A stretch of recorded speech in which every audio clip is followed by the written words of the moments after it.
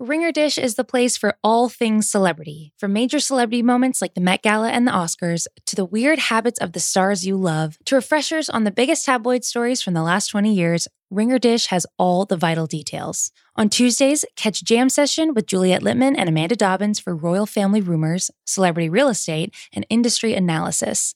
And on Fridays, listen to Tea Time with me, Kate, and Amelia for lightning-fast coverage on pressing celebrity news and gossip. Check out Ringer Dish on Spotify or wherever you get your podcasts. This episode is brought to you by Pure Leaf Iced Tea. Go beyond reality with new Pure Leaf Blackberry Iced Tea and discover a berry delicious world bursting with unexpected blackberry flavor. A world so full of refreshing blackberry iced tea that you may never want to leave. But there's always time to linger. Try new Pure Leaf Blackberry Iced Tea.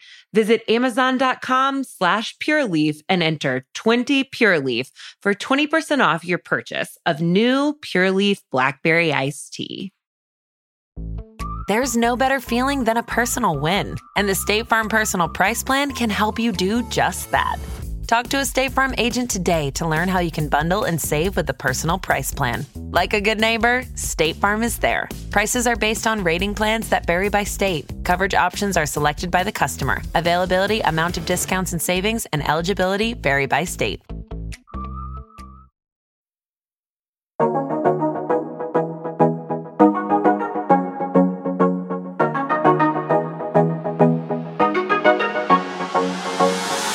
Ladies and gentlemen, I would like to welcome you back to the Death, Taxes, and Bananas podcast, because according to Benjamin Franklin, those are the only three things that are certain in life. But I'm going to tell you something else that's certain. We have arguably one of the greatest guests that we could have asked for on today's podcast episode. All right. Now, I've been getting a lot of requests from people for different guests. The last 2 weeks, we've had, some of the heavy hitters from the Ringer on. We had Bill Simmons, then Juliette Littman.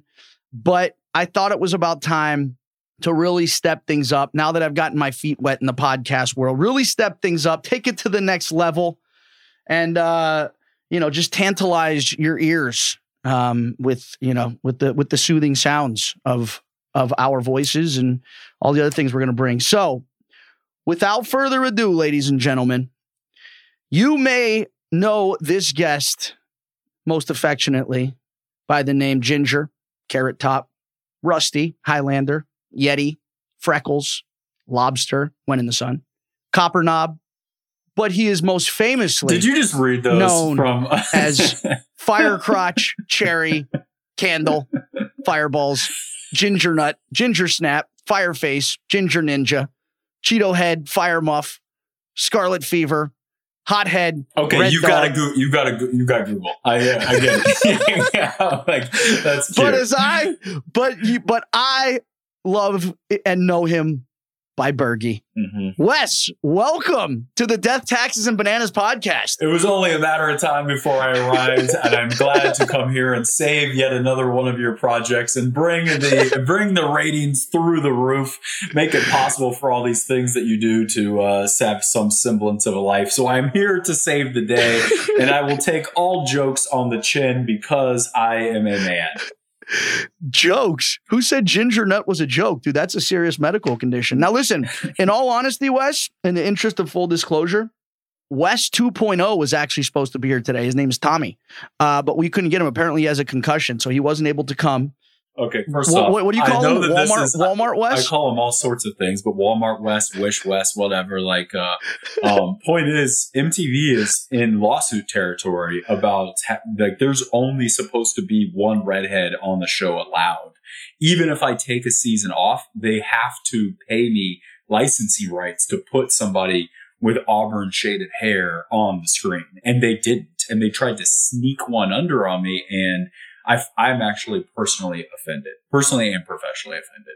I am too, dude. I mean, Wes, there's only enough room on this show for one ginger, and the fact that they brought another one. And here's the deal: if they're gonna try and replace you, or if they're gonna try and pull an okey doke, you can't do it with a guy that gets injured in a swimming competition right out of the gate. I mean, come on, dude. That's your specialty. I did love though that he finished the thing with the concussion with no pants on. Ass naked. That might be a first. Yeah, that you got to give him lots of credit for that. I felt bad for him.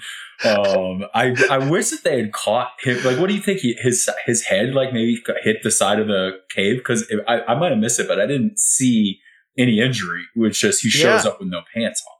Yeah, because here's the deal, dude. If you get concussed on a challenge, there's no way that you're swimming that far. And I mean, he was damn near unconscious. The crazy part though is they still won their heat naked. I mean, maybe he was able to swim faster because he didn't have the drag of having pants on. Exactly.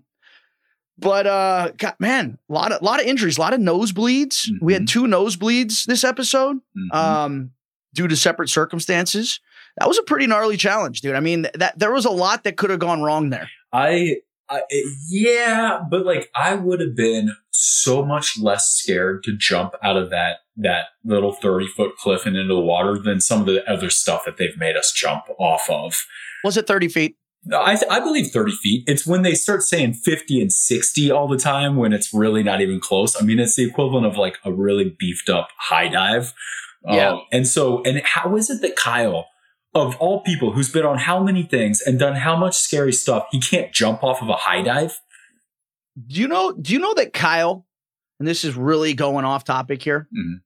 I mean, everybody knows this already, but Kyle's a diabetic, and his very first season, this goes to your point. How is this guy not able to jump off of a ledge into water? Kyle's first season was Vendettas, right? Mm-hmm. And he was afraid that if production found out that he was diabetic, he'd be eliminated from the show. So you weren't on that season, but it started off, it was called the Rock of Gibraltar. We had to run up a mountain, and Kyle had his syringe, his diabetes syringe, and he stuck it up his ass. And he ran up the entire Rock of Gibraltar and then proceeded to stay overnight standing upright in a cave, only to run up the rest of the rock the next day. So he literally spent 24 hours with a diabetes syringe inserted in his anus that he then proceeded to use for the rest of the month. And somehow this guy was scared of jumping off of a ledge. So yeah, I find that a bit perplexing as well. And still doesn't get last place and still has the time to flirt with Cara. Yeah. So you got to admit, like, he is a very impressive man in some ways, and that is one of them. Yeah, in some ways. Wes, so tell us what you've been up to lately, man. Since the last time we saw you was last season.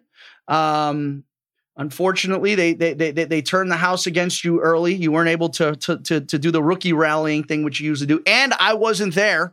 All right, I think that's probably why you went home. I think you missed me. I think after what we did together on Total Madness, I think you missed me, man. And I think that's what it was. I think you couldn't be there without me next to you. I'll tell you what. By your side. I'll tell you what. You definitely, what we did on Total Madness and you coming out on top and us basically stealing the show, and then you not coming to share some of that attention with me, and me just basically, I'm already have a big target. And then they were like, oh, whatever extra inventory of big targetedness that we were going to put on Bananas, we'll just put that on Wes as well. And so you just slid out at the best time. And I had to walk in there with like a really, really large target on my back. And I think that you being there, I don't even think you could have helped. I think you would have been targeted right from the beginning. It would have been you versus me in episode 1. And it was a very frustrating, challenge. And I would like the record to be stated. I am 100% forgiving all of my castmates for what they've done. I hold no ill will because they all decided to be very insulting and offensive towards me. So I'm going to give a mulligan to everyone. Otherwise, I have no other choice. So I am going to mea culpa it. I don't care. I have moved on, and that's that. So grown up with you, man. What, Wes, you've come so far. Even though I know everything you said is complete horse shit until the next season that you're on. But listen, man, what you just did there took me years and years beating my head against the wall to figure it out. It's like, listen, and I used to be like this when I first doing the challenges. I'd walk in day one and I'd draw a line in the sand. And I'd let everybody know where I stood with them. I'd be like, I'm not fucking with you. I'm not fucking with you. I'm not fucking with you. And it made my life so much more difficult because the best thing you can do is walk into a house.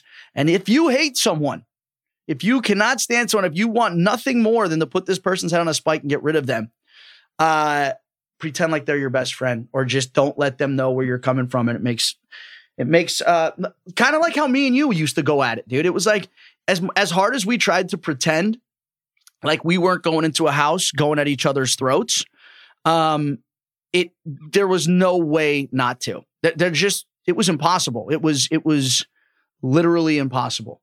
And I don't know why it took us so long to I'll tell you what, though, there is a good strategy, and I don't think we meant for this to be the case, but because you and I were so publicly against each other, we made everyone else feel comfortable with each other because they knew we weren't coming after them because we were coming after each other. And that ended up being very, very helpful. And what I also tell people sometimes is it was you and I like had time to mend our relationship a bit because we knew we were coming at each other's faces. So if you're just like sitting around eating dinner with you, you can actually enjoy your company because it's like, I know you're going to vote for me tomorrow. There's nothing that I'm going to be able to do or say. So we can actually just enjoy this dinner. There's no paranoia about it. You're going to vote for me or I'm going to vote for you or whatever. Now contrast that with all the little piss ants that we surround ourselves with that sit in gray areas and do who knows what in their heads. You never know if they're going to turn on you.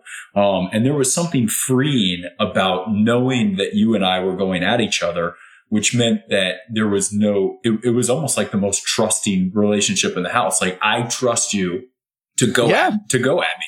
So everyone else is in this gray area where they're going to eventually disappoint you. Whereas you just started out with disappointment, which is probably how you and Morgan have lasted so long. A lot of relationships I started with disappointment. But you know what? Going to that point, Wes, so what you're saying is the relationship that you and I have been in has been the most trusting relationship either one of us has ever been in. The longest running, most trusting relationship. There is something to be said, and I'm going to make this, it won't be funny, so you can stop. There's truth to that. Every relationship and every challenge relationship and every business relationship, it all has pros and cons. And there are advantages of, instead of always looking for the next best thing, to just stick with what you've got and exploit the good and fix the bad. And you and I stuck with each other, and we had so much bad, but in 15 years, we fixed the bad. And so, everyone else is running around trying to make new friends every season or whatever. And you and I just took the absolute worst relationship and worked on it for so long to where we had no other choice, we're like the poster child for like couples therapy. We really are. I think they should actually do like case studies on what we did and what we went through and the ups and downs and the trials and tribulations of the Banerjee relationship. Mm-hmm. You know what I mean? Yeah. We always say that they should do sociology experiments on the challenge. Wow, they should do We're chapter 1. We are chapter 1. And just one more point before we move on.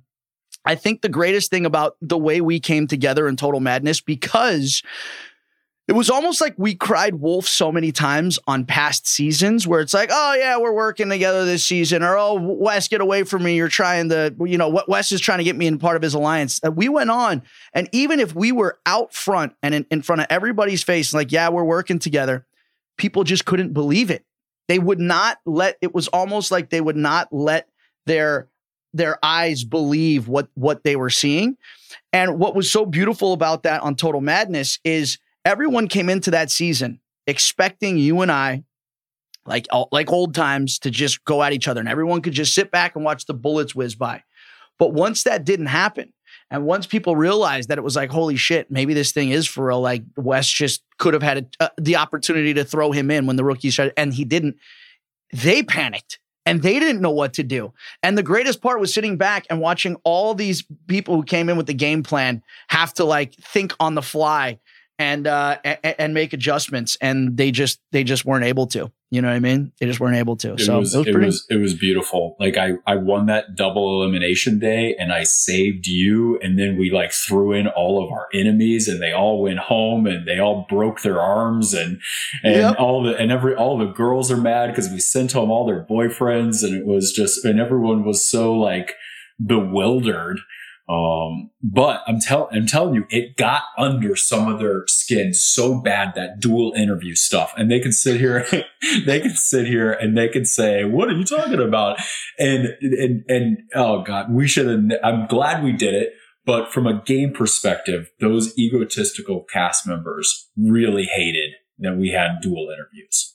Every second of it. Every second. I'm actually hearing some tea, from what's going on right now in All Stars 2. I don't know if I should be spilling this, but apparently a lot of the cast members there have not a whole lot of nice things to say about you and I, because I think that's and me. Yeah, I think that's why. I think because there's apparently like the room is set up with like people's championships like winning, and I guess there's a lot of hating going on there, dude. So, but rightfully so, man. I'd hate us too. If I was on the outside, I would hate us too. All right. Well, okay. So that pisses me off. Like, I mean, like I couldn't be, you and I couldn't be more well behaved in the last year. We're minding our own business. We're not doing anything. At most, we throw out in the occasional dad joke. We're so worried about hurting other people's feelings that the only people that we take out our great humor publicly on is each other. And and they're just sitting around and they can't keep our names out of their mouths. And it's kind of like, I don't know, it's a self-fulfilling prophecy. Like they're mad that we get all this attention. And then when we're minding our own business, doing other projects, they're constantly talking about us, getting us more attention. It's unreal, Wes. I mean, how does it feel? I mean, how does it feel to have so many people wish they could be you? It's actually a curse. And I really wish that I could take it back. And I wish that you and I could maybe have had way less success over the years. We're just too chiseled, too smart, too accomplished in and outside of the game. And unfortunately, like that level of success kind of as a byproduct in the other eyes of the other challengers, it makes us like we don't qualify to be successful on the challenge nowadays. I know. And I hate that. But you know what, man? Which one of God's blessings would you deny, right? Now, let's get into this. He says, as much as I would love to sit here and stroke both of our egos for the next hour and a half, which we could both very easily do. You promised me that that's all we would do. I know. I hate to break it to you, Wes, but we're actually going to have to talk about this episode. Oh, what? You broke a promise? Oh, my God. The first one ever. First promise I've ever broken to you, Bergie. Wow. Listen, I had to entice you onto coming onto this podcast somehow. So I figured, I'm like, oh, well, listen, if I just bring him on and I just stroke his ego for an hour and a half, fulfill all these delusions of grandeur and talk about his monster truck collection and his 70 businesses. Listen, I was about to stroke your ego and then you had to go and like come for my monster truck and my company. So I'm actually the biggest Death, Taxes, and Bananas podcast fan around. I've actually listened to both episode 1 and 2. I'm the one. And I would say as the only person in that fan club, I would say that we've got 2 good episodes so far. So, hey man, I wanted to have you on episode 2 because I've always said you look like a number 2, but you weren't available last week because, dude, you're doing. Tell us about the Patreon, and I don't know if it's too early to announce, but this other show you're doing. Well, okay, so I do Patreon recaps where I sit in front of my computer and I basically just call everyone on the cast a bunch of idiots for what they do, and then I talk about who is like the funniest one of the episode and what would I have done, and I basically break things down, and it's a lot of fun. But I did have my main reason for not going on the last show is I filmed a business show in my city where I invited 60 startups from across North America to move into multiple mansions that I rented this summer. And we filmed the whole thing and turned it into this big like competition series, but for nerds, where all these startups competed in pitches and pop quizzes and consults and all this stuff. And they're graded, ranked, and quantified. There's leaders, there's winners, and it's all being made into 3 full season docuseries that will be published here in a couple of months. Damn. So a show about nerds. So you were like right at home. I was right at home. Yeah.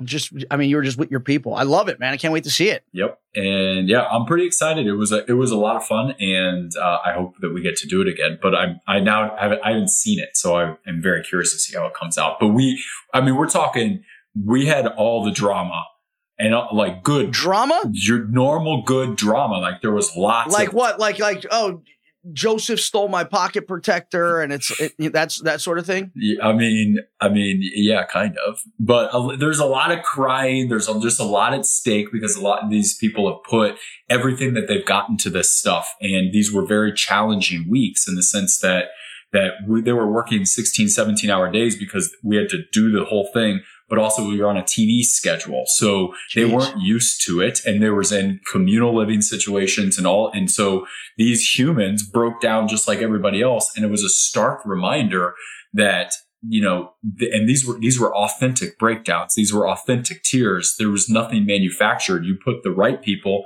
in the right game and you press record from as many angles as possible. It's all going to happen. And it did. Sounds an awful lot like another show that we've been doing for way too long. Well, the problem is there's some new people who try and be the next Bananas and Wes. And sounds a lot like the show we've been doing. Yeah. So it stinks. Like, cause I wish that people that want to get to where we're at just learn how to carve their own path, because if they try and go down our path, they won't be able to make it happen. So they just need to carve out their own kind of journey. You know what I'm saying? I actually, as optimistic as you sound, I honestly don't think it's even what we did and what we were able to do. I don't think would be possible in this day and age for a number of reasons. One, when we first started our run on reality TV, we were like one of the only games in town. It was like us, Big Brother, and Survivor, right? So, and our seasons of The Real World, we were on for what, 6 months or however long it was. So fans really got a chance to get to know you and spend a lot of time with you and develop a relationship with you. And then after that, on the challenge, it's like I've done 20 seasons. How many seasons have you done? I don't know. A lot. Yeah. I mean, you're in obviously the teens. You're probably getting up close to where I was at. Yeah. 15 years. And because I feel like we didn't have the same competition with other reality television shows, the market's so much more oversaturated now. I just don't think that people are going to be able to have, that same ability. I mean, I wish them the best, but listen, man, God broke the mold after he made the two of us. And I just don't think that's there's no way to replicate that, like you said. But listen, getting on to this season of Spies, Lies, and Allies. You've watched all 3 episodes, I right? have, yeah. Let me ask you this. As a seasoned veteran of the game, what do you think of the vet strategy thus far? Basically, drawing a line in the sand, rookies on one side, vets on the other. I think that it's brilliant, but I think that they're all idiots. So this is what I mean by it. They're running around with facial expressions as if they invented something that had never been done or used before. And it's like the most innovative thing. They're calling the patent office and they're trying to get it all trademarked. And it's like, you fucking idiots. We have been trying to explain this to you for the last 5 years, that this is how the game is supposed to be played. But you narcissistic, ego, attention, seeking people just have to deviate from that plan to get clout from people like you and I. And your deviation has hurt you more than it's hurt us. But it's also hurt us. And so it's like, they're all running around like they've just scored a touchdown. And it's like, you shouldn't be this proud. It shouldn't have taken you 5 years to learn what we had been doing for 10 years before you even started. Act like you've been here before. That's my whole thing is, and I've always said this about like when you execute the perfect move or the perfect strategy, you kind of keep it to yourself. You almost play. This is you play CT's game where it's like you just kind of sit in the background, drop a smoke bomb, and you're just like, yep, that happened. Not it. Because it's almost like you don't want to take credit for it, because all that does is it just highlights, it puts the target on you. The longer you can stay anonymous and in the background and pull strings, almost like the Wizard of Oz from behind the curtain. Pull strings from behind the curtain and not let anybody know you're doing it. That, in my opinion, is the most flawless, impressive game. Yeah. And I feel like these Big Brother kids, because they're not used to being in this position, it's almost like the prison is being run by the inmates right now. There's no prison guards, right? There really aren't. There's no there is a veteran presence there, but the veteran presence isn't really showing the way. It's almost like you have these second, third tier, quote unquote, vets who are running the show now. And then you've got the true OGs, the Anisas, the CTs, the Nanis kind of sit. I mean, we can even throw Kyle in there, kind of sitting back and letting this new crop of vets, the Big Brother kids, run the show. And then, they obviously have to talk about, the perfect executed plan, this and that. And it's kind of painful to watch in a way. Yeah. You know what I mean? Wow, what a great executed plan of getting rid of a strong rookie on episode 2. Wow, how innovative. Where did you come up with that? Yeah. Now I would be fascinated though this season, Wes, to watch what your strategy would have been, because you are notorious for when you come into the house, banding all the rookies together and being their ringleader and basically creating a Ponzi scheme and promising everybody the same thing at a trip to the end. And even though there's 4 spots in the final, you somehow promised 16 people. There's a lot more spots than that. You're going to bring them all to the end, and it works every time. I would have loved to have seen. Would you have done that? What would your strategy have been this season? Would you have been the rookie wrangler? I would have felt out the vets. And if they would have given me eerie vibes, because the thing is, yes, I'm a vet, but I get under people's skin. It's the success thing, right? It's annoying. And I know it sounds so stupid to even say, but I'm no longer going to allow them to gaslight me. They are jealous of me, incredibly jealous of me. And they have the inability to look past that jealousy. And so if I had felt that, right, then you want to know what I would have done? I would have been the Ginger Pied Piper of all the rookies, and it would have been Wes leading all the rookies versus all the vets. Because the rookies need a voice and they need an organization, because they had the numbers. All it needed was just somebody to come out and organize them. The problem and what they're doing, the vets are basically at this point setting themselves up to have to go against, to literally have to to go. They're not going to have any layups. All right. Well, I guess you could say some of the vets are sort of layups, but they're going to eliminate now all these rookies who don't know how to play the game, and then they're going to be stuck, going at each other. And I think you're right. Where, as great as this vet alliance sounds, it's going to be tough, man, to ride that one to the finish line. And like you said, there's these rookies are out here and they are just desperate for leadership, right? Yeah. This is the other thing that the show is missing. This is one of the reasons I really wanted to have you on, is whenever people ask me about being on the challenge, they're like, oh, is the drama real? Or is it? It's I feel like I am a producer first and a cast member second. And you are very similar in that regard, where I'm not just looking at from day to day, what is going to benefit my game? All right. How can I make it further? I look at it what's going to benefit the show? What can I do to make the show better? And even if it's something that has absolutely nothing to do with the show, even if it's a storyline you have to create out of thin air, it's almost like I'm forward looking enough, as are you, to be this would be a great moment. For example, last season on Total Madness, the Jen Leasy, the note thing, right? Where we basically... That was pure art. Walked her off a plank into shark-infested water, right? Yeah. And she thanked us on the way down. As she should have. Yeah. Greetings, Earthlings. us sticking Kayla's ex-boyfriend Mikey's picture on the ceiling and decorating the room. And they gave us a whole Queer Eye spinoff vibe, which was exactly what we were going for.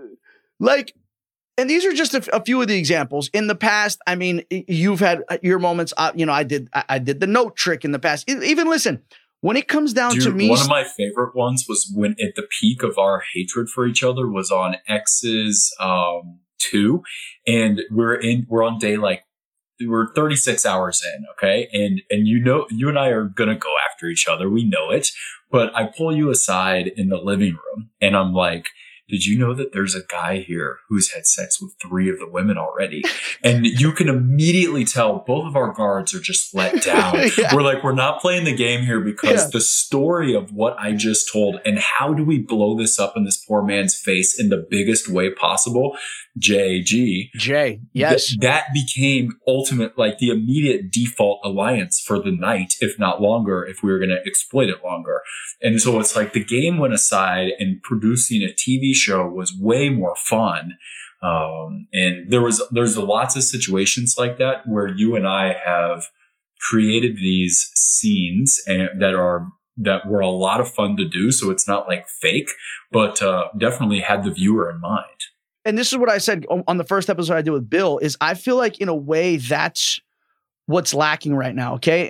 And when you have this many rookies, when you have this many people who have never been on the challenge before, right? You almost need those embedded producer cast member types to basically show them the ropes. If you're just kind of sitting back and you're not talking, you're not having any discussions, and you're not playing the game, and you're not turning up, and you're not getting rowdy, and you're not doing crazy shit, they're not going to, because they're just going to follow your lead. I've noticed on past seasons, if on day one, the vets start either hooking up or drinking or whatever, it's like all the rookies then just kind of fall in line. They're like, okay, this is what they're looking. They're like lemmings, right? And it's like, here, let us help you walk off this cliff. And let us show you how to do it.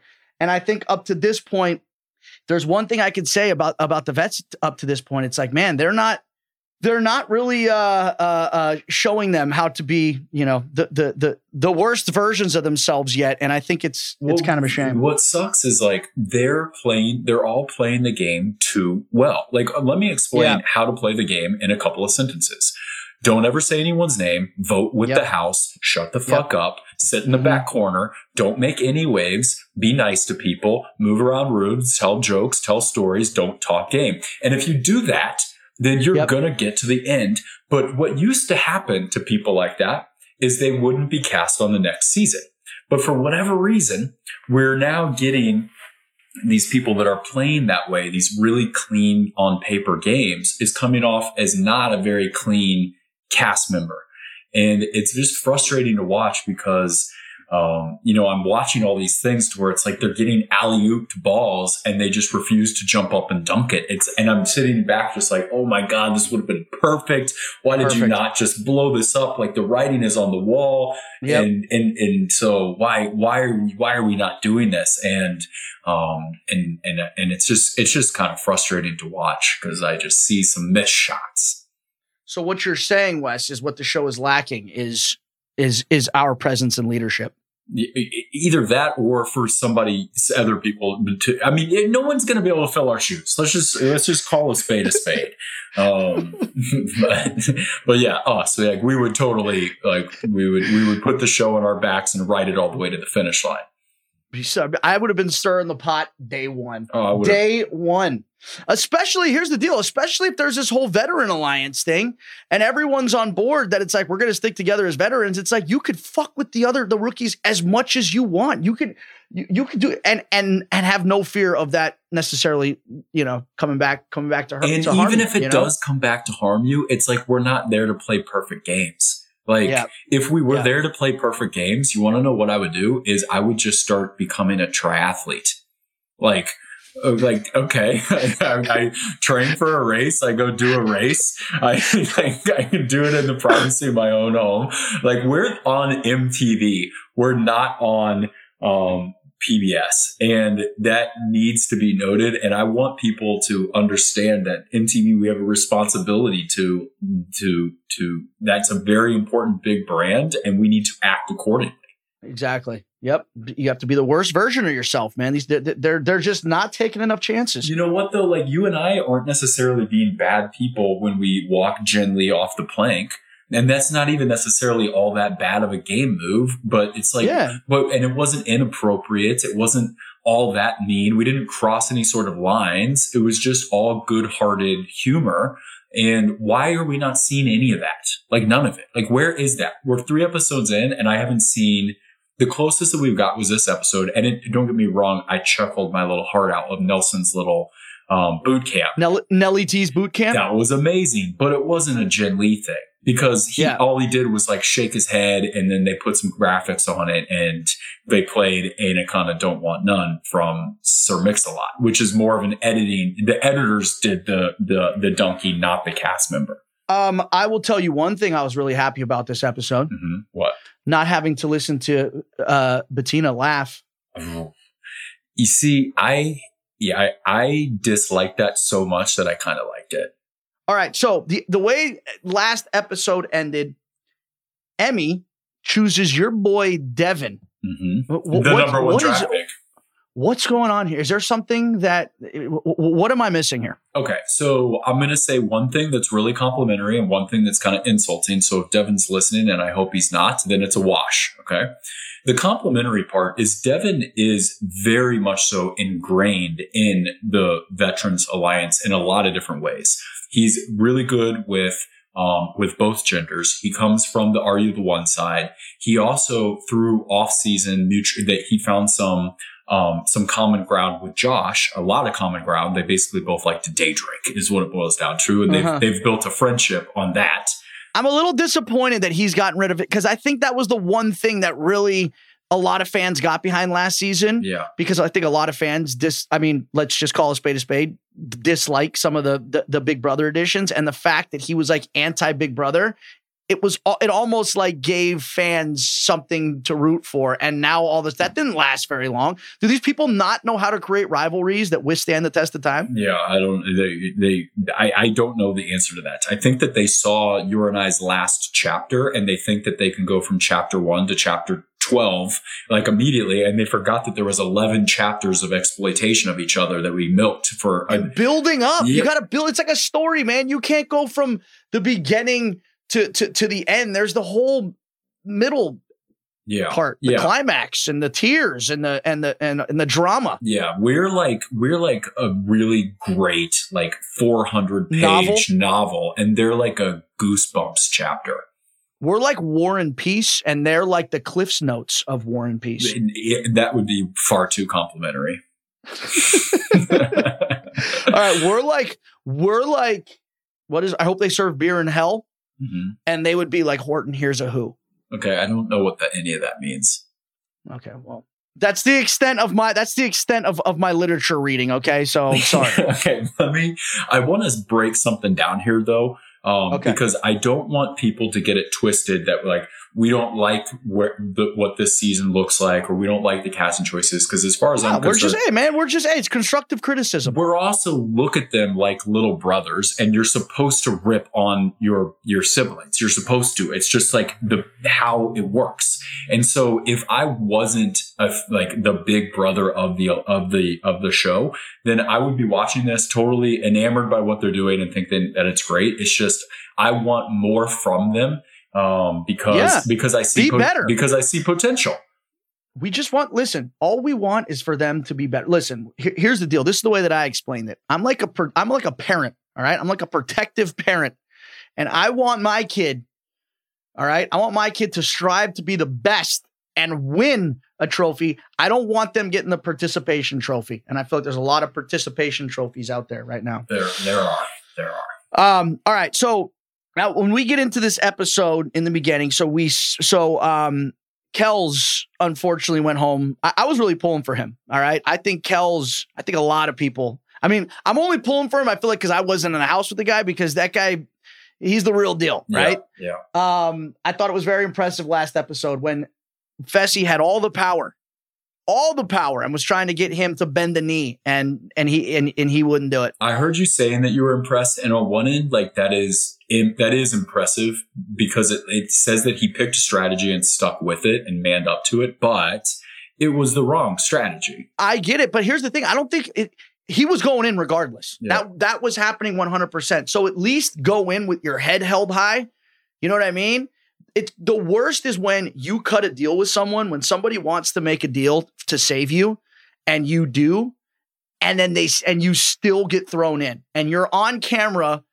You know what I mean? Like looking like you gave in when, I'd rather go out with my head held high. That's why if I feel like I'm getting sent in, I don't run around the house and try and save myself. I don't do that because I don't want them on camera with that. I think he could have gotten away with getting out of it though. And I don't, because here's what my argument would have been if I was Kels and I think this is kind of what Fessy might have been broaching, is basically like, you and I are both the big scary guys. And therefore anyone who's scared of big scary guys, their sights are going to be set in two different directions. And that fear is going to be diluted amongst two different people.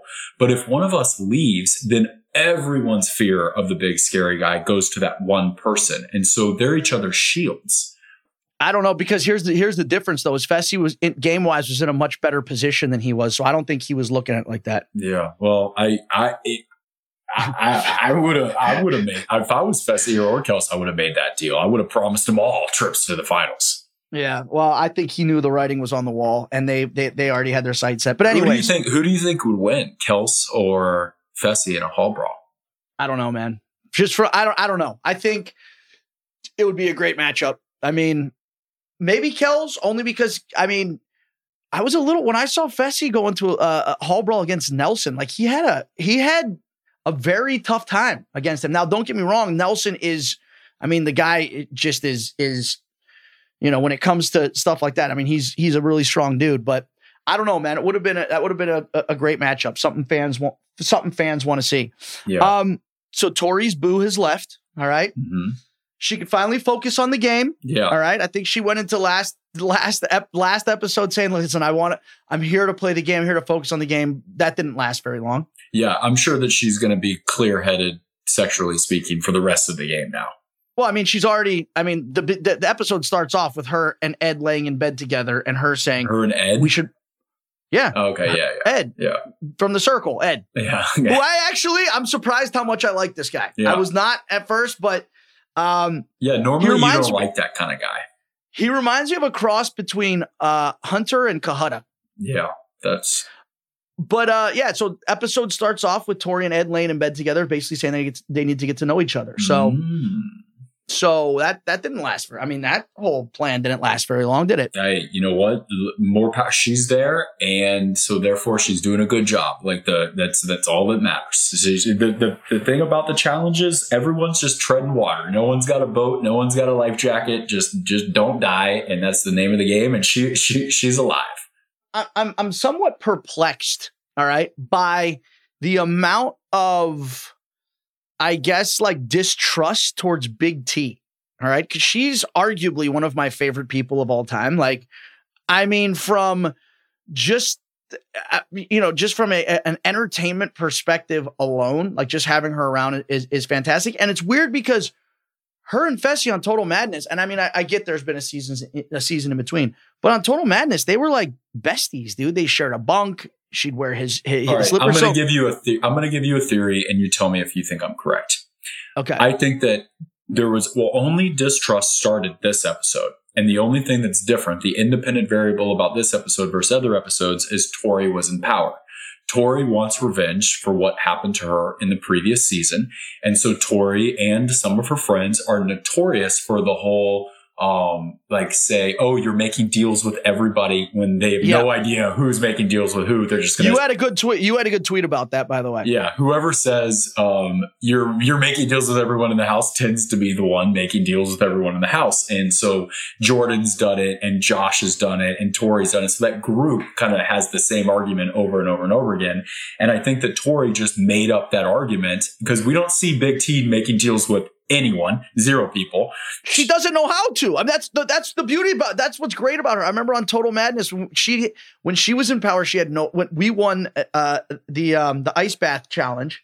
And she's like, what do I do now? I'm like, Big T, you got to now use this power and you got to go around and you got to scheme. And it was so cute, like watching her go around and try and like be like, well, what are you going to do for me? And everyone just kind of played into it. So, yeah. And my thing is like, I don't see how they could see Big T as like a threat that they need to get rid of. That's why they didn't. It was just Tori. And then every time that Tori tried to convince someone of that, then they just basically called her out to her face. Like, she's sitting there with Kyle and Kyle's like, yeah, but this would be going against the Vet Alliance. And it's like, what are you talking about? And so her thirst for revenge is what made that a talking point at all. But ultimately, she made the right decision and stuck with the vets. But she could have made a sloppier, more entertaining decision and thrown in Big T. I don't think it would have been that entertaining. I think it would have been sad. It would have been bad. It would have been sad. She made the right decision, though. Now, sticking like on this topic. Now, I know that Tori went in and she approached Tasha and basically said, who do you want to go against? I'll give you who you want to go against.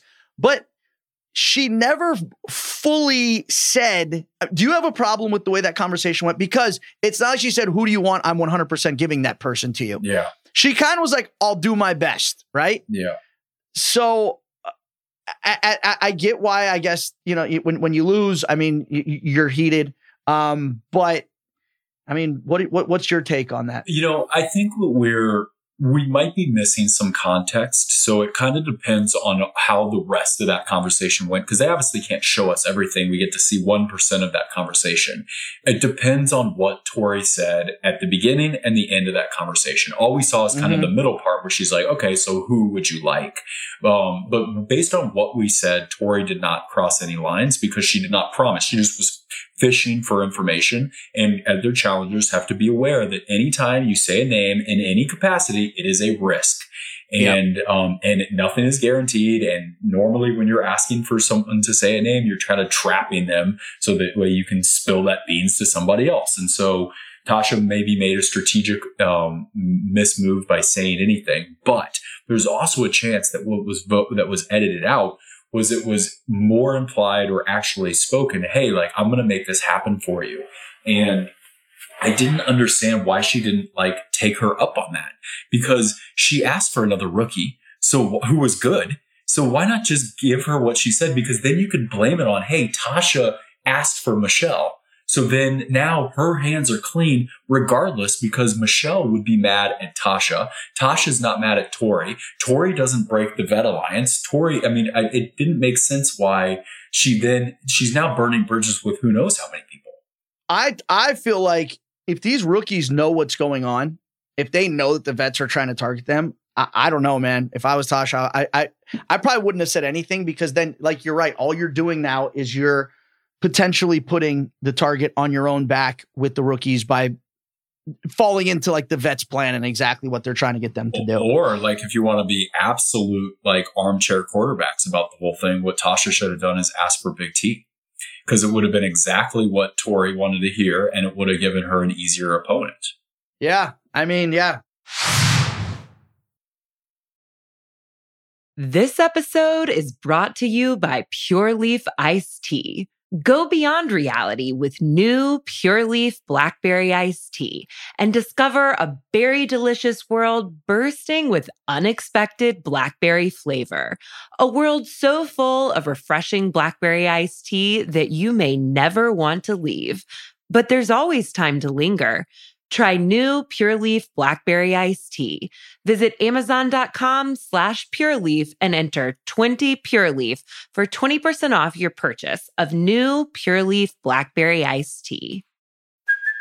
Hey, it's Kaylee Cuoco for Priceline. Ready to go to your happy place for a happy price? Well, why didn't you say so? Just download the Priceline app right now and save up to 60% on hotels. So whether it's Cousin Kevin's Kazoo Concert in Kansas City, go Kevin, or Becky's Bachelorette Bash in Bermuda, you never have to miss a trip ever again. So download the Priceline app today. Your savings are waiting. Go to your happy place for a happy price. Go to your happy price, Priceline. All right. So the challenge itself, we kind of skip forward because obviously we know now that Tori and Ed won. The challenge itself, what'd you think about the challenge? I liked it. All right. I thought that there was a lot of cool elements to it. I thought, here's what I hate. Diving with life vests. Yeah, all right. That's what should have been the equalizer in this, because it always is. There's something about people just don't like going underwater. And that's why every time we show up to a challenge that involves submerging yourself and diving, I'm always like, I've got a great shot at winning this. I'll be top, whatever, 1, 2, 3, because it's incredible how many people are afraid of going underwater. And I think by adding the life vest, dude, it shouldn't have been that. It should not have been that easy. That should have been the equalizer in this. Yeah, I thought it was a very well designed challenge, and it looked cool. It checked off a lot of the boxes that I look for when kind of like auditing what makes a good daily, and I think that this one checked off a lot of things. I have to say, Huey is one of my favorite people. Oh, all right. Oh yeah. I think the fact that he's paired up with Ashley makes it even funnier. Yeah. He had no idea what he was getting himself involved with. And I just love it. I mean, the guy's like, before he even starts the challenge, the guy's puking all over himself. Yeah. So it's not fake. Like, that's like real puke. Like, he's real puke. He's so scared to jump off a high dive, basically, that he pukes. Like, what is... and then I don't know if you caught this, but right after he's done vomiting, Ashley kisses him on the mouth. I saw that. Well, she's been kissing Nelson, so she can kiss a vomit breath Huey. And then after all that, she's talking, getting him gassed up. She gets outpaced by Anissa in a swimming contest, which I thought was interesting. And we knew this was going to happen at some point. Tasha and Jeremiah, they're around. I mean, that was just magical. Tasha almost drowns her partner. That was very dangerous, because that's how you die.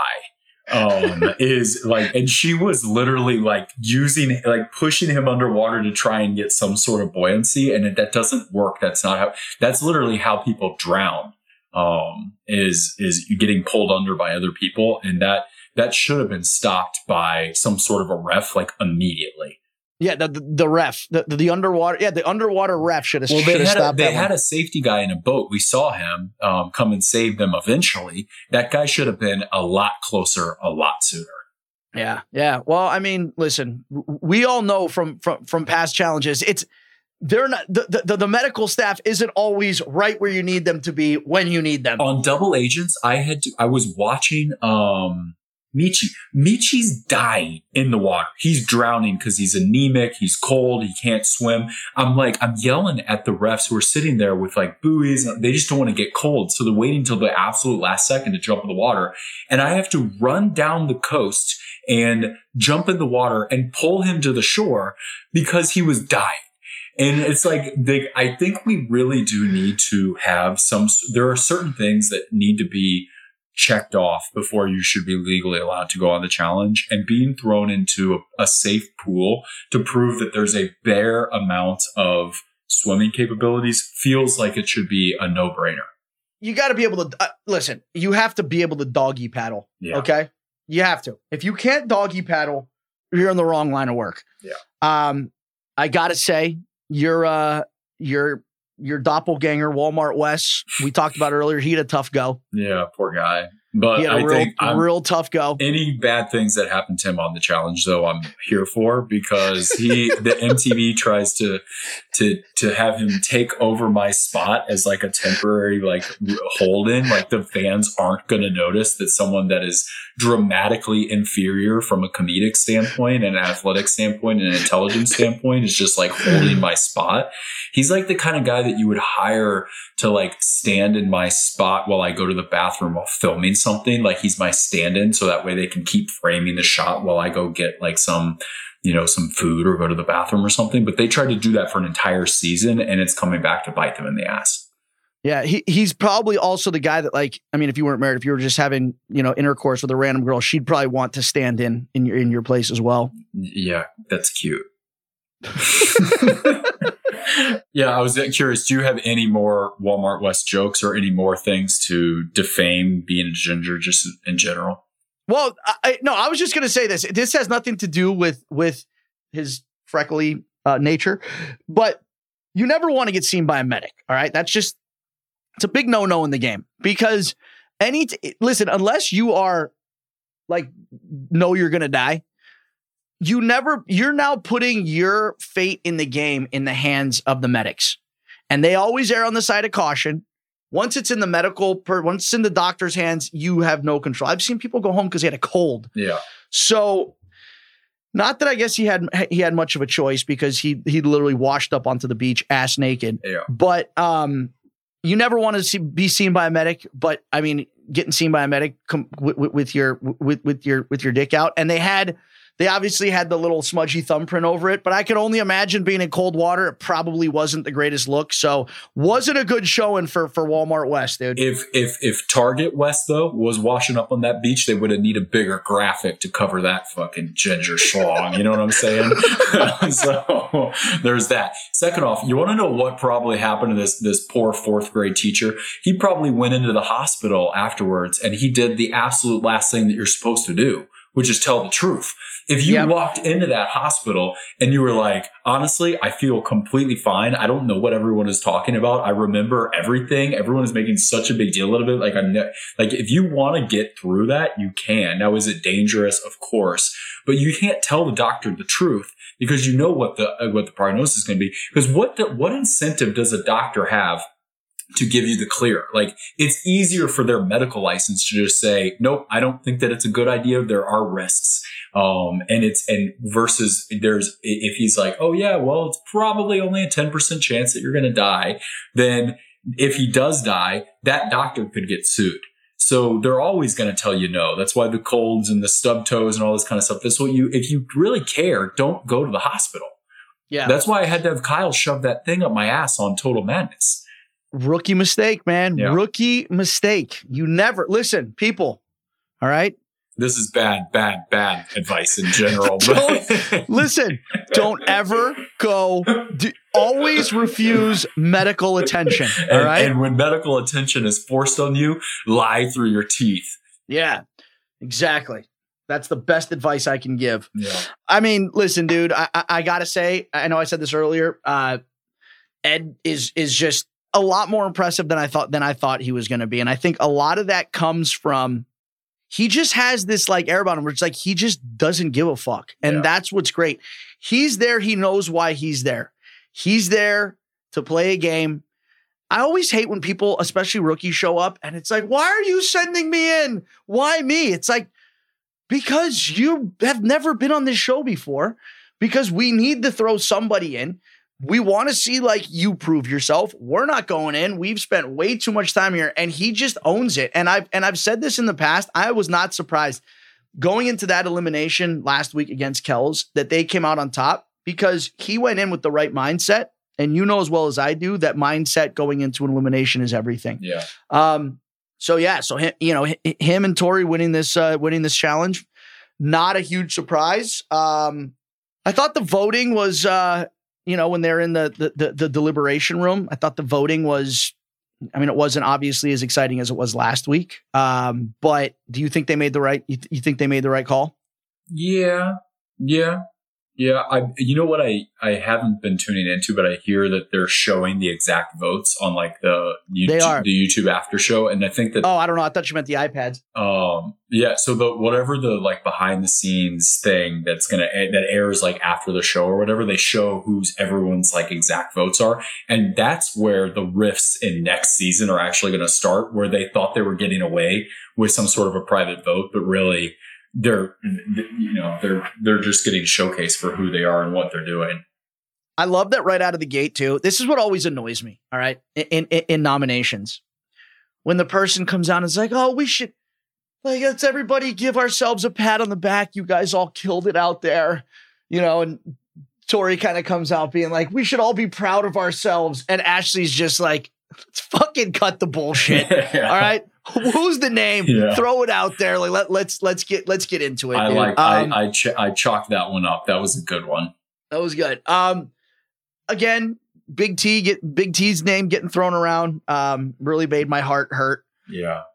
Because it's like there's literally no reason to go after her because not only is she so nice and so fun to be around, but she's also never going to beat you in a final.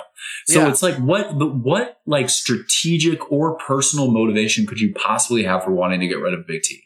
And now that she doesn't have she lost her partner, right? Because Tommy was her partner? Yeah. Yeah. That's the other thing is it's like that's a huge unknown. You throw her and you don't know what's going to happen. Do you think, I guess back up a tiny bit, do you think it was smart for Ed to allow Tori to do all the politicking, or do you think he should have taken more of an active role in that? Yeah, we're very much so armchair quarterbacking it because we're watching some of these rookies like kill their own game in slow motion because we can kind of see the writing on the wall and where this is headed. And they're what is the word subservience? Is that the right word? A little bit. Yeah. They're being subservient to their partner. Yeah. And so that, and to just the vets in general, whereas if they would all just form their own collective kind of thought process, and then they would actually have all, if not half of the power.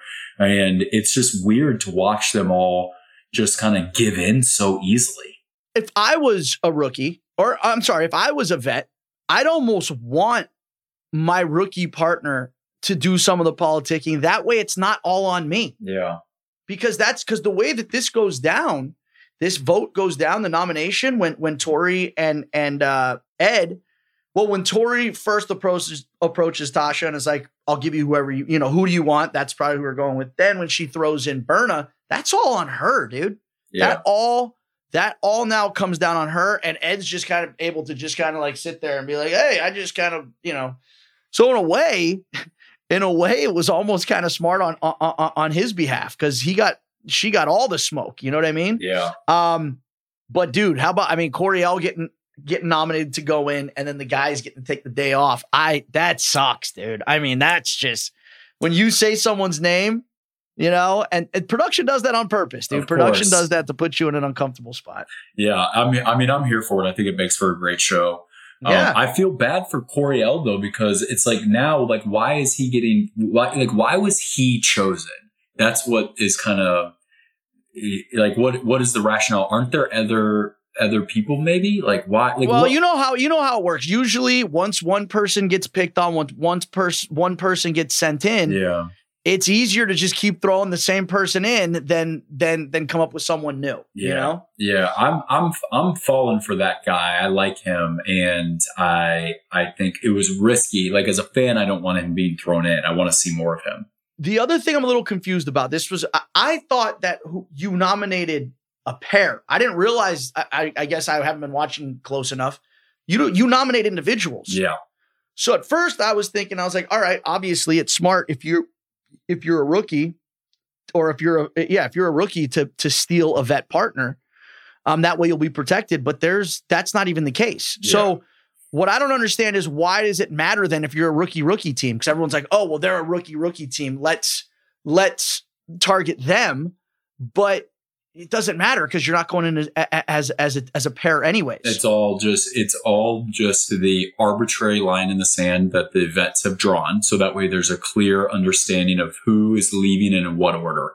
Because if they had kept it, if they're like, listen, you can kind of go after any rookie that you want, it would be scary because then you're like going after like vets partnerships and all this kind of stuff. So I think it would have made it. I think it would have actually made it a little better because here's what's going to end up happening, dude. And I think. And listen, man, I know they don't like doing production talk, but I think production is going to be kicking themselves a little bit because this is exactly what's happening. They're just going to pick off the rookies one by one. Whereas if they would have paired vets and rookies up, it would have changed the entire dynamic of the voting. Well, that's how it felt like it started. And, but I just don't know whether or not the vets are going to be able to hold on for dear life that much longer. And it would still take a lot of coordination to keep them from turning on each other because there are some snaky, attention-seeking idiots in that vet alliance. And so they're going to have to turn on each other eventually, and someone's going to take the shot sooner rather than later. And then once that happens, then and you know, some of them are going to want to like pick up all the rookies as free agents and make like a little mini army. Yeah. I mean, listen, man, I don't know how long they're going to be able to hold this thing together, but it's entertaining to watch so far. Real quick, the elimination, what jumped out at you? I mean, here's the one thing I would say with eliminations like this. And again, this is the first time that either one of these girls has ever done anything like this. But just from an outside perspective, you know, going in, when you look at that apparatus, it's not going to be as easy as it looks. You know what I mean? It's not as simple as let's build a ladder and climb up. You know that it's going to turn into like an endurance competition, because you're going to have to climb up this thing multiple times. Yeah. And you want to rush out of the gate. I've been there before too. You're like, oh my God, it's a race. But it's almost like if you're racing the other person, you can only go as fast as you can go. And that's the mistake they both kept making, is I feel like they kept spending all this time looking at what the other person was doing in their progress, and they kept on falling, where, slow and steady, man, take your time. Yeah. You know, the other thing that I thought that was like a missed shot there was there's a small part of that game, and just like every game that is a puzzle, no matter how athletic looking it is that we're being challenged to, there's kind of like a who can figure out the shtick first. And the shtick was, you have to put the poles in the right order because they're different lengths. Exactly. And if they would have taken just an extra 20 seconds at the very beginning and set them out, and it's not like a true puzzle where you're going to take like maybe 10 minutes to figure it out on the ground. It's just which one's longer. And so you get all of them to line up on like your left side. And then from there on, it's really, I'm talking 20 seconds max. And then you just put them up in order of shortest to longest. And now there's no guessing, because they were moving stuff around and things were falling. And it's like, that was just really sloppy. Yeah. Berna, I mean, lets everybody know that she was in the circus. Mm-hmm. I mean, yeah. Which by the way, is probably what turns Nelson on so much. You know what? Speaking of which, yeah, you saw, I just can't believe. I mean, his statement at the end, "Come to Papa," he's keeping the bed warm when she's coming back. Oh, I had another one of Nelson's that I like better. I like the, hey, Berna, keep working the pole. And then I thought back to how many times when he was managing that strip club, how many times do you think he gave the exact same advice? You know, like, hey, fill in the blank girl, just keep working that pole. Just one more pole. Like, there's one more dance. We're about to cut. Like what's that's a little insider baseball for everyone out there who doesn't know. Nelson used to manage a strip club. Yeah, he was like a big deal in the strip game. Man, what a guy. I'm actually just shocked at how well Ashley has kind of taken this obvious blatant form of disrespect. Berna just stealing her man right out from under her. Oh, I loved all the reaction shots. Like every time Berna would do bad, then she would like look good. And every time she would do well, she would look scared. It's like, yeah, Ashley is just like literally falling for Nelson right now. And I'm so here for it. I am beyond here for it. That this is the disaster that we needed, which brings us, Wes, this is one of the reasons why I wanted to have you on. Uh-huh. Wes loves his tea, but Wes has actually coined his own phrase for it, which isn't even tea. No. What is it? What do you call it, Wes? Lava. It's lava. Yeah. So I want to start doing a segment on here. I want to call it tea time, right? You should call it you should call it lava time. Lava time? Yeah. Well, so you're on it. We're going to call it lava time. All right, where do you want to start? I mean, since this is still kind of like fresh, mm-hmm. The Kels, Fessy, Josh, that's still alive and well, okay? Because apparently Josh is still trying to justify why he sent Kels in for running around the house and making deals with everyone, which, like you said, who doesn't do that? Yeah. All right. And even Josh admitted he lied in his interview. So it's now like full blown gaslighting. Like that's exactly what Josh did. So not only has Kels now called out Josh and Fessy on the show, but he has now tweeted out his to-do list the other day. Kels did. Oh, okay. I have not seen this. So you haven't seen his to-do list? No. Here's his to-do list. Okay. Go food shopping. 1. Yeah. 2, get my car washed. 3, hall brawl with Josh. 4, Hall brawl with Fessy. And 5, ask TJ to borrow his Lambo. Okay, that's interesting. See, I was hoping for far more comedy though. Those first couple, I mean, it's a B- joke. I don't think it was necessarily meant to be humorous as it was more meant to be like a threat. Yeah. And that's exactly what it was. You were calling these two out publicly. Yeah. And what surprises me is that Fessy hasn't responded, because how many times has Fessy called CT out for wanting to box him? I mean, he's multiple times has mentioned that he wants to see CT in the boxing ring, which, I mean, I think we'd all know which way that would go. But I'm really CT is a freak. Like, no, that's what I'm saying. Oh yeah, CT would win. Oh no, I'm sorry. I got my money. I got my money on CT. Listen, all day. I would have to acknowledge I would be not surprised by either outcome, because for all the obvious reasons, like Fessy is athletic. Okay, Switzerland. No, this one I'm not. This one you have to admit that CT is probably had a lot more fights under his belt. Yes. Yeah, and he's still a big guy and all this stuff. But as Fessy is also a big guy and is in shape, and so. But as you know, listen, man. Listen. As you know, size a lot of times, as the saying goes, big man fall hard. Like, I mean, sometimes. So you're saying that CT would destroy Fessy in a boxing match? I listen. Did you watch the pay-per-view fight that they did? I only saw like little clips on Instagram. Let's just put it this way. I was not necessarily impressed with anyone's technique in the ring. All right. And I'm just saying, I mean, listen, dude, from knowing CT as long as we've known him, that guy's got a lot of experience, outside of the ring in that capacity. And I'm sorry, man. I'm taking him all day. Okay, but let's get back to what you're kind of getting at, is like, you basically, anyone who's chirped at Fessy in the last year or two, Fessy chirps back. Yeah. But now that there's a man that's his size chirping at him, we're kind of not hearing anything. Am I missing something? I haven't heard anything. I haven't heard anything back. It would, you know what I mean? And that's surprising because Fessy, I mean, listen, dude, He's got a lot of confidence in his abilities, so you'd think that he'd kind of be out here, giving it back. I don't know. I don't know. I feel like Fessy has been put in such like an unfair kind of corner, because when he doesn't do anything, we make fun of him. When he does stuff, we make fun of him. And by we, I mean the internet. And it's like, and he just, I don't know. What do you think? Should he say anything back? Yes, dude. Do you follow him? Everything. Listen, and like I said, listen, Fessy, I think, is that young, hungry, next generation of challenger that's coming up, wants to prove himself, and has put it out there multiple times about, being the best in the game, and, he's the next. And it's like, so that's the thing, is it's almost like in boxing. It's like in UFC. It's like, could you imagine, this new young fighter? That's the whole thing. It's to be provocative, and it's to sell tickets. It's like, could you imagine if like somebody chirped at Conor McGregor and he didn't respond? You know what I mean?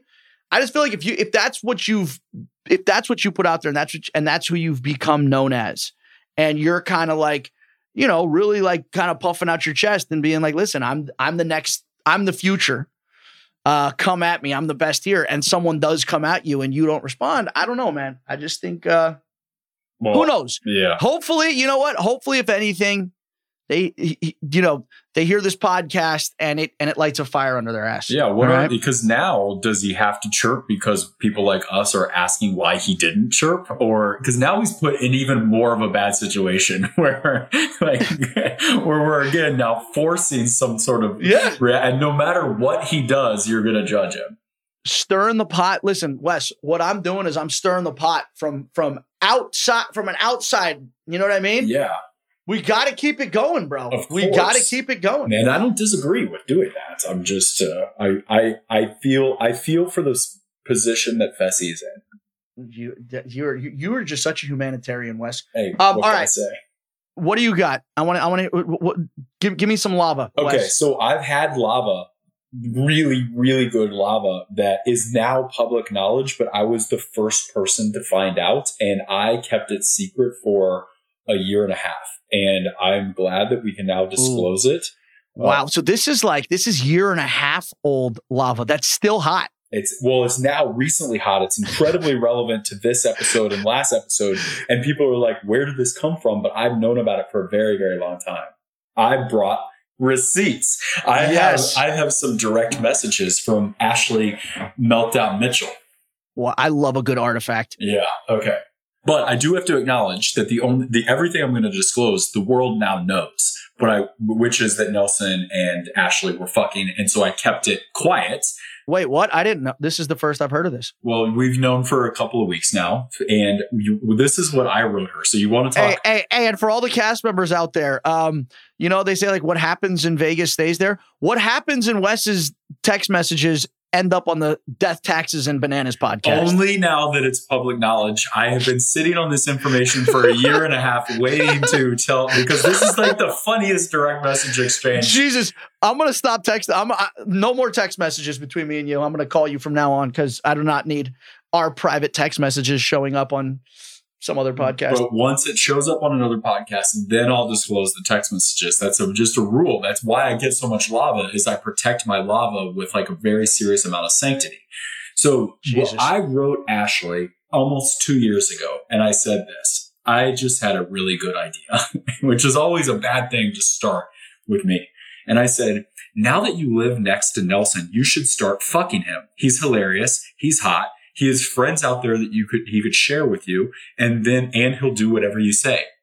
And then she wrote back, oh my God, he's trying, which she thought was going to be, and then to prove that he was trying, she screenshotted some of their text messages, and she accidentally shared one where oh boy, Nelson. Wait, this is a text message now between Ashley and Nelson. Yes, okay. And all she's really trying to get across to me is like, oh yeah, he's trying.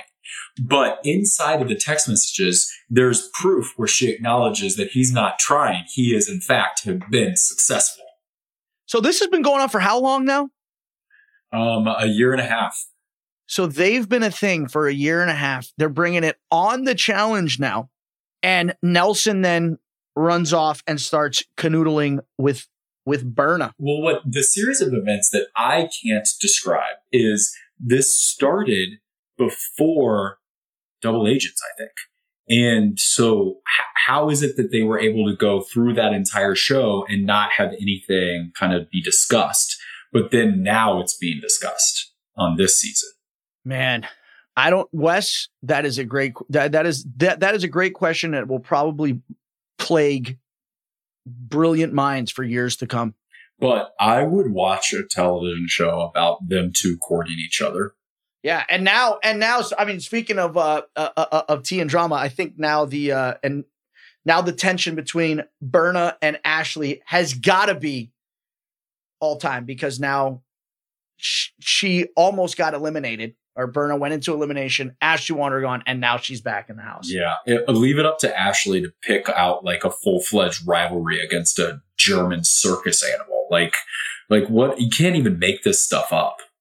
One more thing on the, just real quick on the hookup front, we got Michelle and Emmanuel. And she's saying in the beginning that he's like a diamond that she wants to polish. Yeah. Well, she says in episode 1 something along the lines of like she's got really bad taste in men and she can't help but fall for the wrong guys for all the wrong reasons or something like that. So we're not, we shouldn't as viewers be all that surprised, but here she is trying to fix another man. If you were single, she'd be out there trying to get with you too. And, what she needs to fix is that haircut of his. Listen, my goodness. The thing about it is that's not the first time that haircut has been worn on the challenge. Not. He's giving me Jordan vibes. Yeah, they're very, very similar in mannerisms and haircuts and tattoos.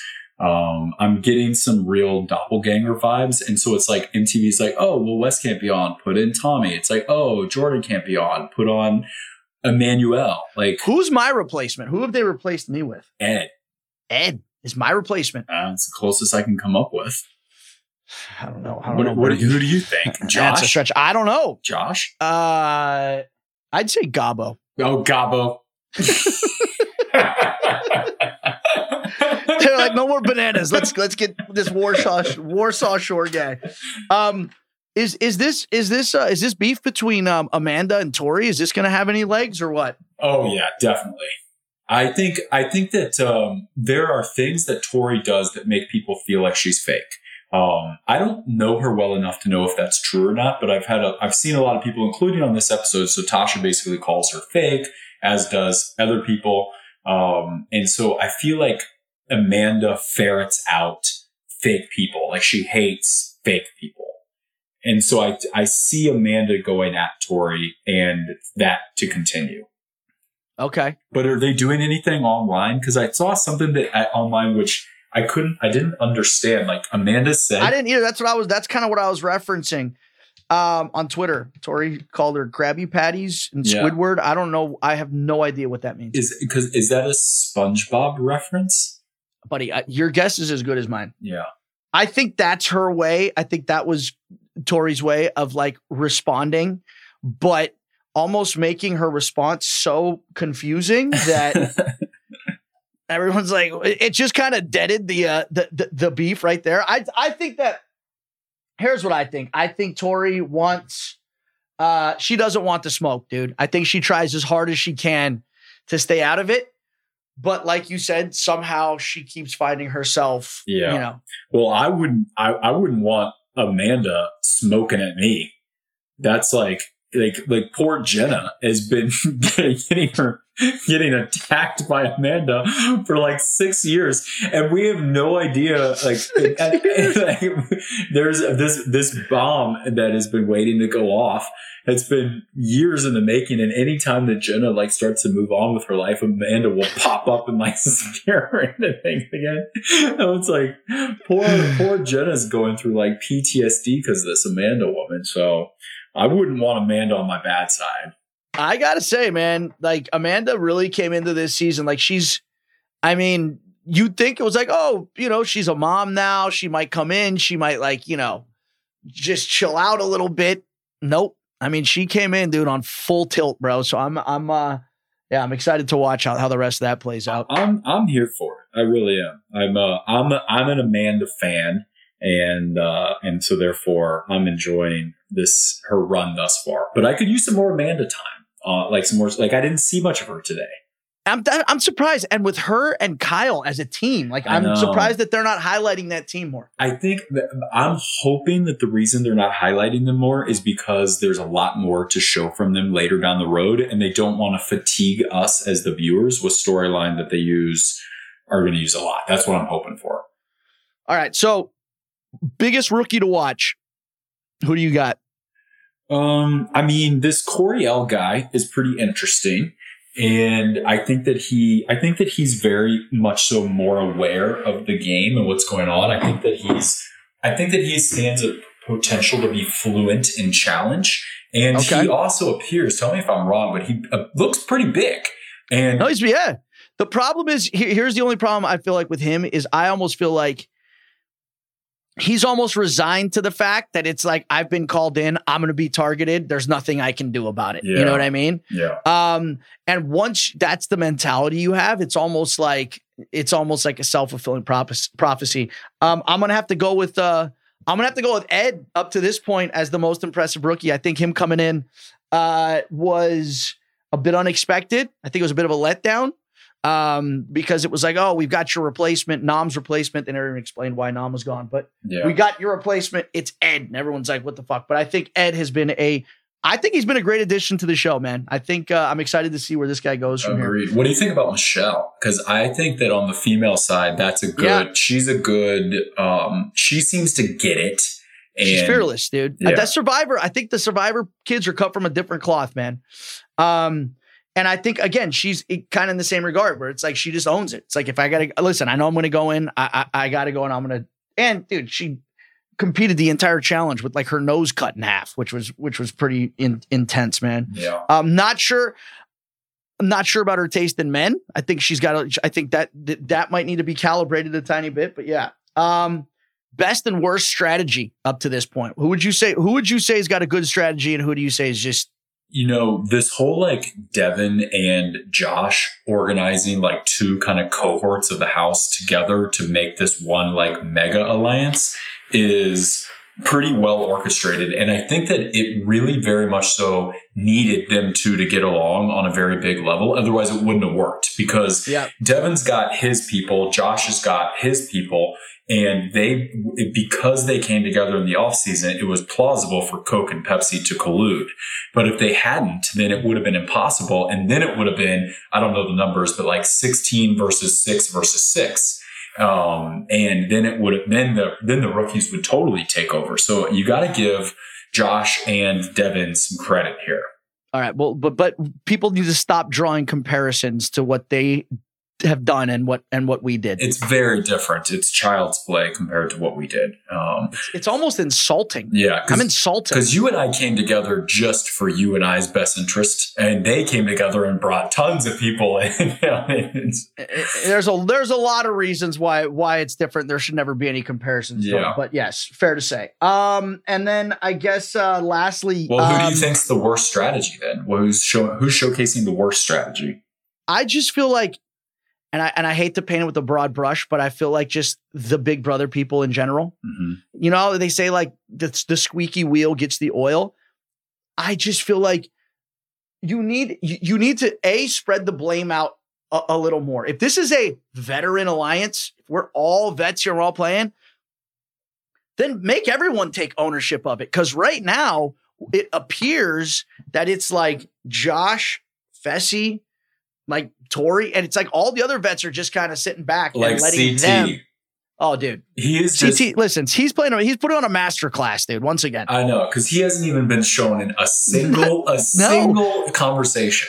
But that's how he wants it. That's how he operates. I get it, but it's like, how do these people not see that he does that over and over and over again? I don't know if you caught it, but in the very first episode with what was it, Michaela, right? Yeah. I don't know if you noticed, but that there was a little scene, I think it was her and him, and you know what he does now? He just plants a seed. Yeah. He'll throw a name out there, right? Make it sound like it came from somewhere else, so it's not on him. But as soon as you then repeat that name, you have ownership of it, and he doesn't. But that's what I said. I said this the last episode that we did, or the first episode. I said the people who are playing the best games are the ones you haven't heard from yet, because they're letting everybody else have the spotlight, and he's once again proven, man, why he's a dangerous player, dude. So yeah, I know. We only let him we used to make him target number one right from the beginning. We would pull every trick in the book to get him sent in, and even then we knew it was a long shot. And then we only let him skate by there for a couple of seasons just because he got so fat. And so now they've forgotten without guys like us that were there to be like, no, you got to go after CT from day one throughout the entire time, or you're going to end up with a problem on your hands. Or like last season, how about that? The first nomination that we did, because he is notorious for in nominations, not saying a word, right? Letting everybody else say, I see it in this too. He's just kind of sitting there and letting everybody else, just keep on putting rope out to hang themselves with. But last season, or Total Madness, it was like, all right, CT, you kick it off here. I think that at this point, the balance now has tipped in the vets' favor, and now the vets outnumber the rookies.